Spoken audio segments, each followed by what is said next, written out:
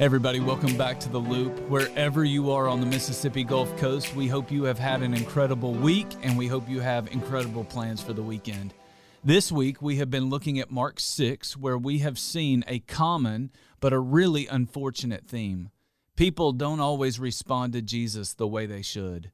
King Herod is a sad but perfect example of that.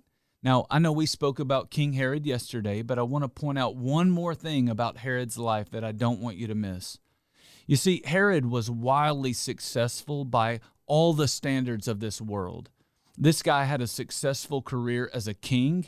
He enjoyed power, money, women, and fame. Now, Herod was successful in a lot of different areas, but Herod was a failure where it mattered most. In many ways, his life reminds me of a quote of an old theologian named A.W. Tozer. Tozer once said this, "My fear for you all is not that you will fail, but that you may actually succeed at all the wrong things."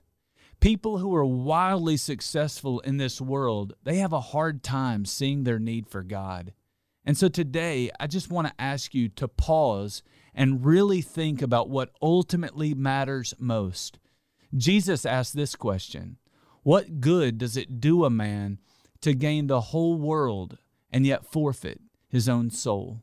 A lot of things may matter, but nothing matters more than what you do with Jesus.